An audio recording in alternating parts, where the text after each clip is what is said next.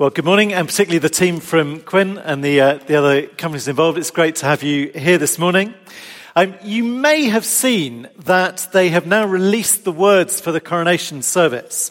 And the papers have got very excited about this, and in particular about what they're calling the homage of the people.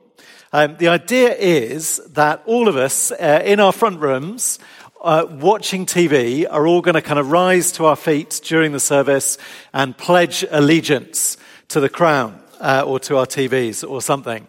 And the Archbishop has said he hopes that people will do this all over the world, which may be a little bit ambitious, I think. But I thought we might practice here today. So here we go. So the words are apparently, I call upon all persons of goodwill to make their homage in heart and voice to their undoubted King, defender of all. And the reply is, I swear that I will pay true allegiance to your majesty, so help me God. Okay, so you've got 6 days to decide whether you want to do that in your house on Saturday and swear allegiance to your undoubted King. Now, while the nation has been thinking about King Charles, we have taken 6 weeks here to think about his king, about King Jesus. And in fact, when King Charles arrives, some tiny choir boy or girl is going to greet him in the name of the King of Kings, Jesus Christ. And according to the words, King Charles is going to say, in his name and after his example, I come not to be served, but to serve. Now, you may or may not think it matters a great deal whether you swear allegiance through your telly to King Charles on Saturday. You may think it matters less whether you swear allegiance to a man called Jesus, born 2,000 years ago. But to Matthew, who knew him, he wrote his gospel to convince you that nothing matters more, nothing.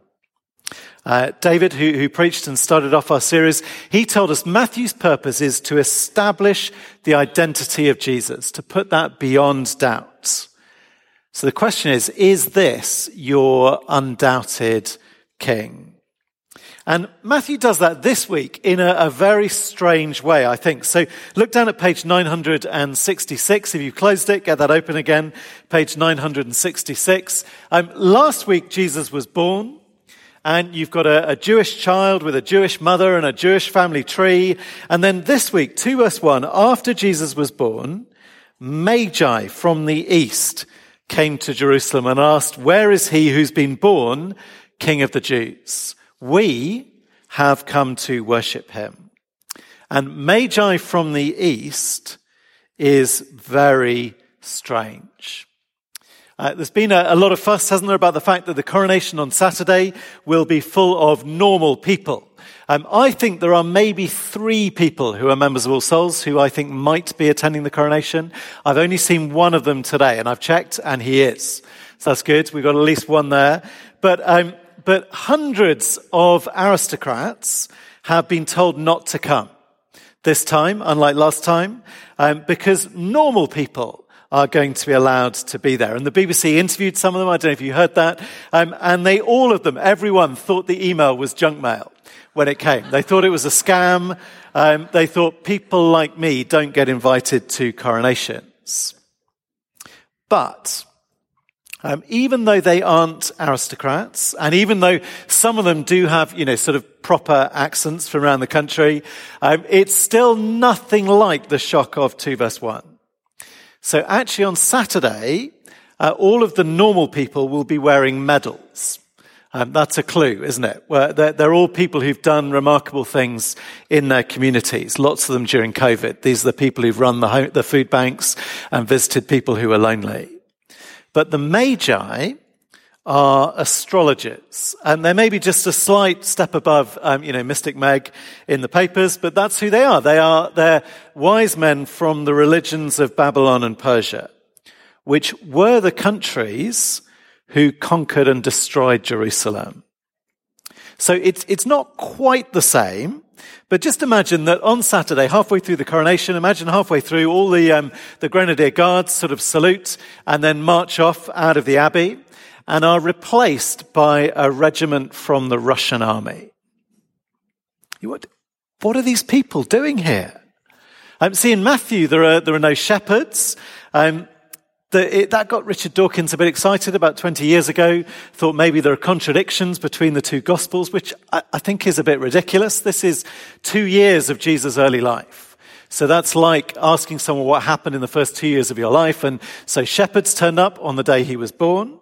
And 6 months to a year later, there's no reason why some magi couldn't show up as well. And Luke chooses to tell us about the shepherds.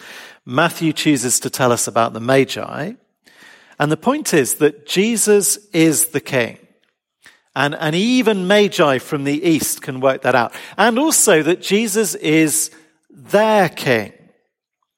So imagine again on Saturday, imagine the Russians marched in and then knelt down and said, sorry, we're sorry for invading Ukraine. And imagine King Charles got off his throne and embraced them. There's sort of that level of international incident that we've got here. Where is the King of the Jews? Because we have come to worship him. And I want to show us two things from the Magi. And the first one is what the Magi know. And this one will take most of our time. What the Magi know, they know that Jesus is King of all the world. See, the Bible claims that the birth of Jesus is a world event. In chapter 1, we get all of world history, and it goes the creation of human beings, the call of Abraham, the coronation of David, the exile to Babylon, and the birth of Jesus Christ. Like you get a sort of really important event about once every 1,000 years, and this one is the biggest. So, no surprise that people from hundreds of miles away got the message. I don't think it matters exactly how the stars told them to come. The Bible is not recommending stargazing or wanting us to copy them. But somehow they studied the stars and they realized that the long-awaited king had been born. So they pack up their camels and they get their visas and they spend months on their way to the capital city. And they show up and they ask where the baby king is. Which is a problem, because in Jerusalem that day there is a king already called Herod the Great, and he is at least in his mid-60s, not a baby, and his sons are in their 20s, their 30s, and their 40s. So verse 3 says, Herod is disturbed to have miraculous visitors told by the heavens to come and find the new king of the Jews. Disturbed. And more on that next week. But Herod knows what he should do. So Herod, he summons the chief priests and the teachers of the law, and he orders them to Google where the Messiah would be born. And they turn to Micah chapter 5, which was the reading that Moto read for us. And the answer is in Bethlehem, in Judah. So Herod sends them off to Bethlehem, and just notice he really wants them to come back and tell him where. And he really, for some reason, wants to know exactly how old the baby is. More on that next week. But just on the facts of this, I wonder if we know the story too well from Christmas carols. Because all of this crazy stuff works. So you look at the stars 900 miles away to find out when a baby who no one's even heard of has been born. You then go to the capital city and ask for directions, and they give you a map that was written 700 years before. And so you follow the star and you follow those ancient directions and you find the baby born exactly where it was expected to be, with exactly the right parents. And you find actually that when you talk to them that angels and miracles have already been involved. Now, any one of those facts would be extraordinary, wouldn't it? But all of them at once. And across our 6 weeks in Matthew, we're going to hear 6 times words like this happened to fulfill the prophecy. So 6 times, Matthew can take you from an event in Jesus' life to a prophecy written hundreds of years before. And actually, he does that a lot through his whole book. And they cluster most of all around the birth and the death, which is striking, isn't it, when you think about it? The two moments in your life when you have least control over what happens to you. If you're alive and you're in charge, you can fake a prophecy. If I thought there was a prophecy that I was going to wear a grey jumper on April the 30th, 2023, all I've got to do is go and buy a jumper and turn up and remember to put it on and wow, I'm the Milky Bar Kid, or whatever the prophecy said. That would be fine. But when I was born, I wasn't really in control. As I was born hundreds of miles from our home in Nottingham. Nobody asked me about that. I was not in charge. And when they execute you, you might get asked for your last request, your last cigarette, but generally you're not the one calling the shots, are you? And yet Jesus' place of birth and place of death, the fact that his mother would be a virgin, the fact that he would be pierced on a cross, but his bones wouldn't be broken, the fact that they would draw lots for his clothes while he was dying, all of that was written down in advance. Let me see if I just kind of try and bring that home. The building project, one thing that it taught me, and I should say, again, to Adrico, thank you so much. Those who are involved, thank you for all your work. And it's fantastic. I hope that we will all find them afterwards and thank them and ask what was most annoying about the project or wherever it is you want to know. But during the building project, they took me right up, not just on the roof, but right up to the top of the spire. And in the spire is a time capsule placed there by John Stott in the 1960s. And we had to decide whether or not to get it out and open it. And as it happened, we decided to leave it there. We thought 60 years was not long enough. But imagine that we opened that capsule this morning and it had this kind of detail in it. Not just what would happen, but where and who. Imagine maybe that John Stott had written down the exact words that the third person you bumped into this morning in church would say to you, and wrote down where they would be born and how they would die. What would you do with sort of that level of creepiness on a Sunday morning? That level of supernatural revelation. See, God wants to highlight that this is the one. And the wise men, they get down on their knees because they know that Jesus is King of all the world. They know he's their King. And in these 6 weeks, there are lots of these Old Testament prophecies, and most weeks we're not going to be able to turn back to them. But I want to show you this one in a little bit more detail as a worked example. So please keep a finger in Matthew and begin turning back to page 933. So back to page 933, and again, just as a warning, we're going to spend about as long in Micah as we have done so far in Matthew, just so you know roughly, and that'll leave us not very much time for my point 2 this morning. But what I want you to see is that this isn't just a single fact prediction, like finding that one fact written on a stone, Bethlehem. Matthew wants to use Micah to help us understand Jesus. In fact, Matthew thinks this whole matrix of ideas going back 2,000 years, he thinks it only makes sense when you see Jesus. And he thinks Jesus only makes sense if you begin to understand the Old Testament. So here's some of what's in Micah up on the screen now. Micah was a prophet with a problem.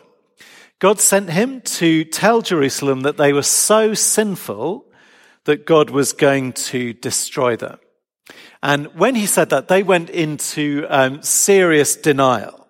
The reference is on the screen, so 2 verse 6. They said, no way. God just doesn't do horrible things like judging people for their sin.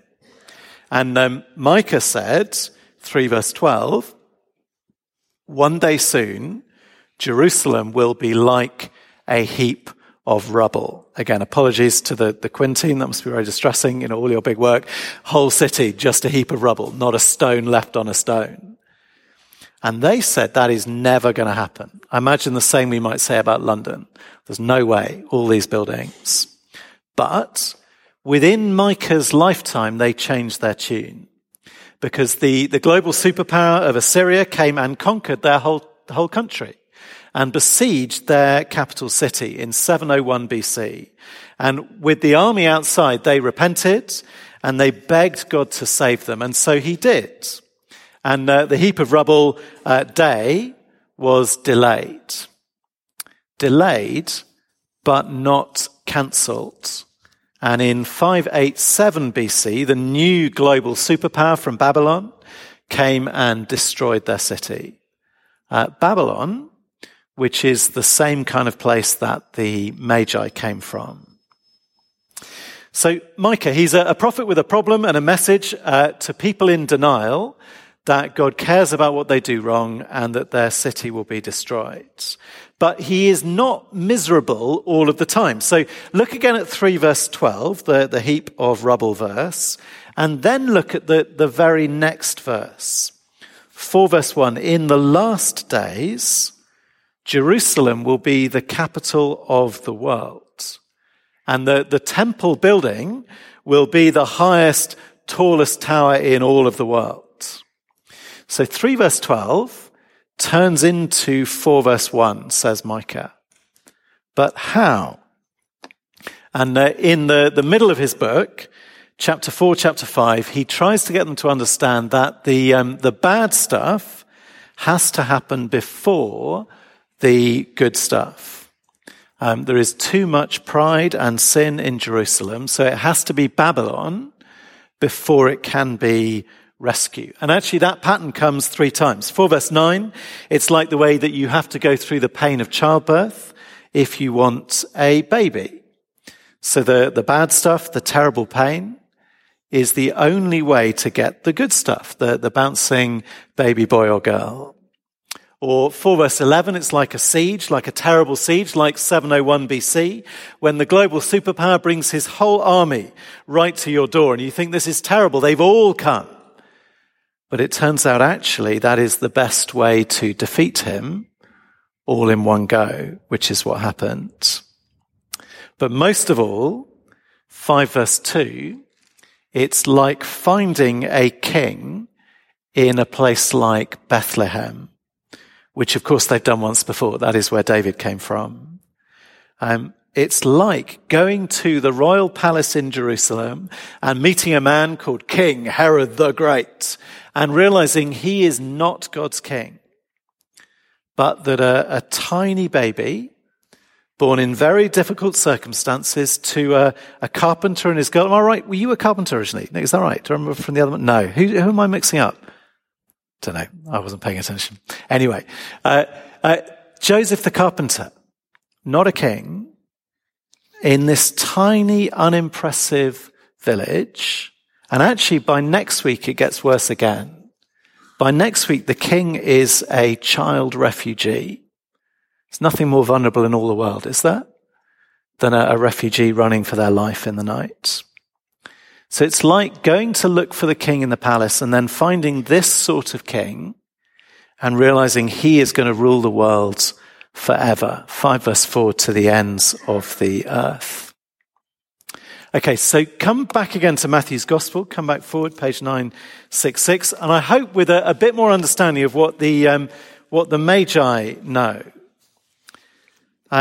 See, King Charles on Saturday, he is going to tell us that he will be a king after the example of Jesus Christ. He will tell us that he will be our servant, the servant of the people. And I don't doubt for a minute that he is sincere about that. And his mother lived that decade after decade after decade. But still, you have to say that isn't this, is it? That isn't what we've got here. When he arrives in the golden coach with the electric windows, unless I've got the wrong one, because he's got 2, hasn't he, that he's using that day? It's not quite this.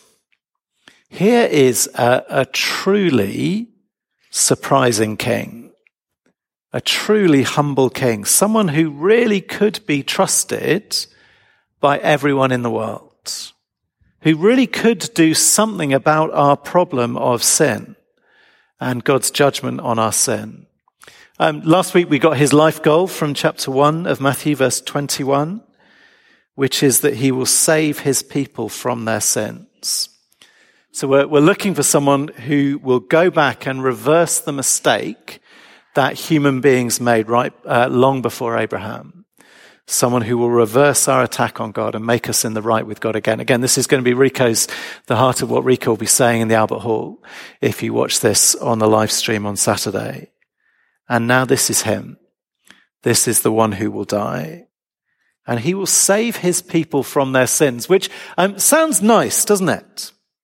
But in chapter 1, you might have thought that he was here only for some kinds of people, and maybe only some kinds of sins. Certainly, I think, chapter 1, you'd think it was only Jewish people.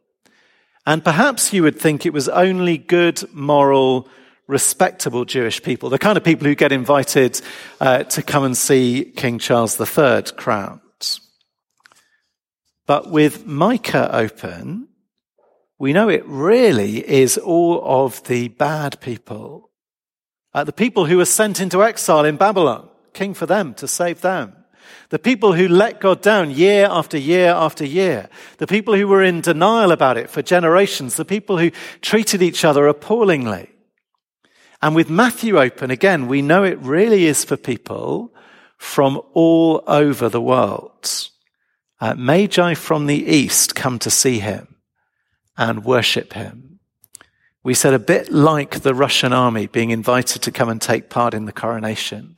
These were the bad guys from Micah's history. And now Matthew puts them here deliberately to say this is for anyone. Whoever you are, whatever you have done, this is your king, and he can save you from your sins. Okay, well, much more briefly, point 2, the Magi show us what we should do about this. The Magi show that Jesus is king of all their hearts. So verse 2, it says that they've come to worship him, and then verse 11, they bowed down and worshipped him. And worship here, it doesn't mean something that Christians do in church. It doesn't have anything necessarily to do with singing. Worship in their world meant to lie down on your face in the dirt before a king or a god. Whoever you were, and clearly these were important, wealthy, expert people, it says, I am nothing compared to him. We had a lot more babies here at the first service this morning, and I invited people to go and prostrate themselves in front of one baby in particular, and I watched, and I don't think anybody did. I don't think anyone did that. It says, doesn't it? It says that you are nothing. It says that you making yourself entirely vulnerable. It says, please be in charge of me forever.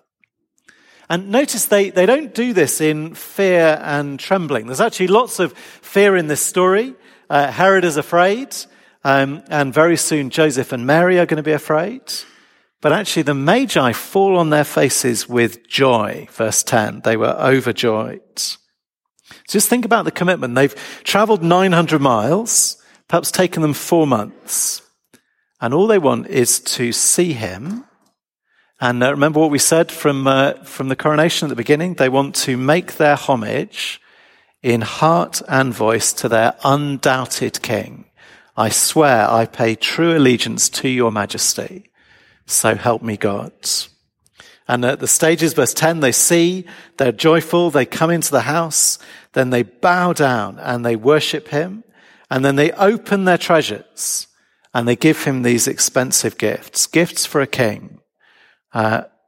These Magi, they've come from another country, they've given up their wealth on the off chance that the king of the Jews might accept some stargazers from the old enemy country. And just last place to turn to the very last paragraph of Matthew's Gospel. So come forwards to Matthew chapter 28. It's page 1000.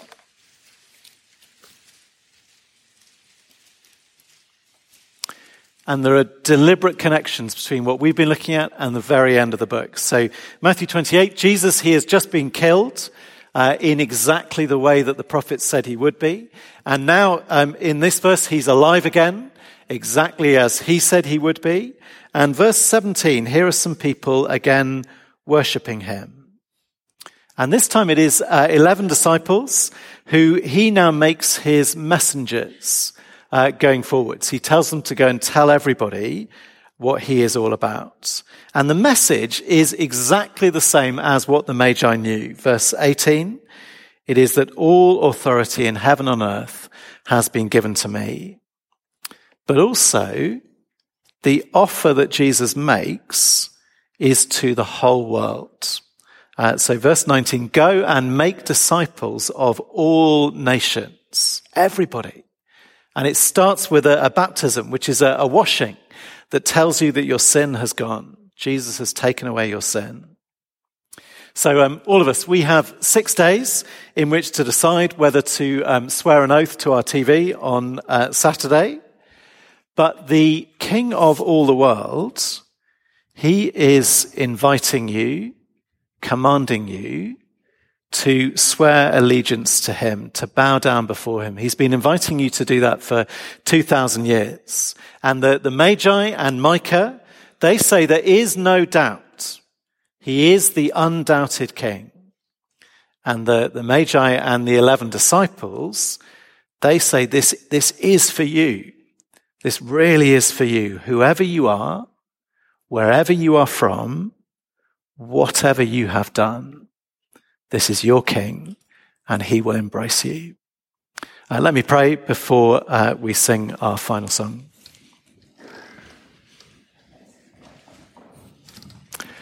Dear Father God, we thank you for your gift of Jesus Christ. Thank you for giving us a king who was humble, who was born in poverty, who gave up his life to die for us, but who you have made king forever for all people.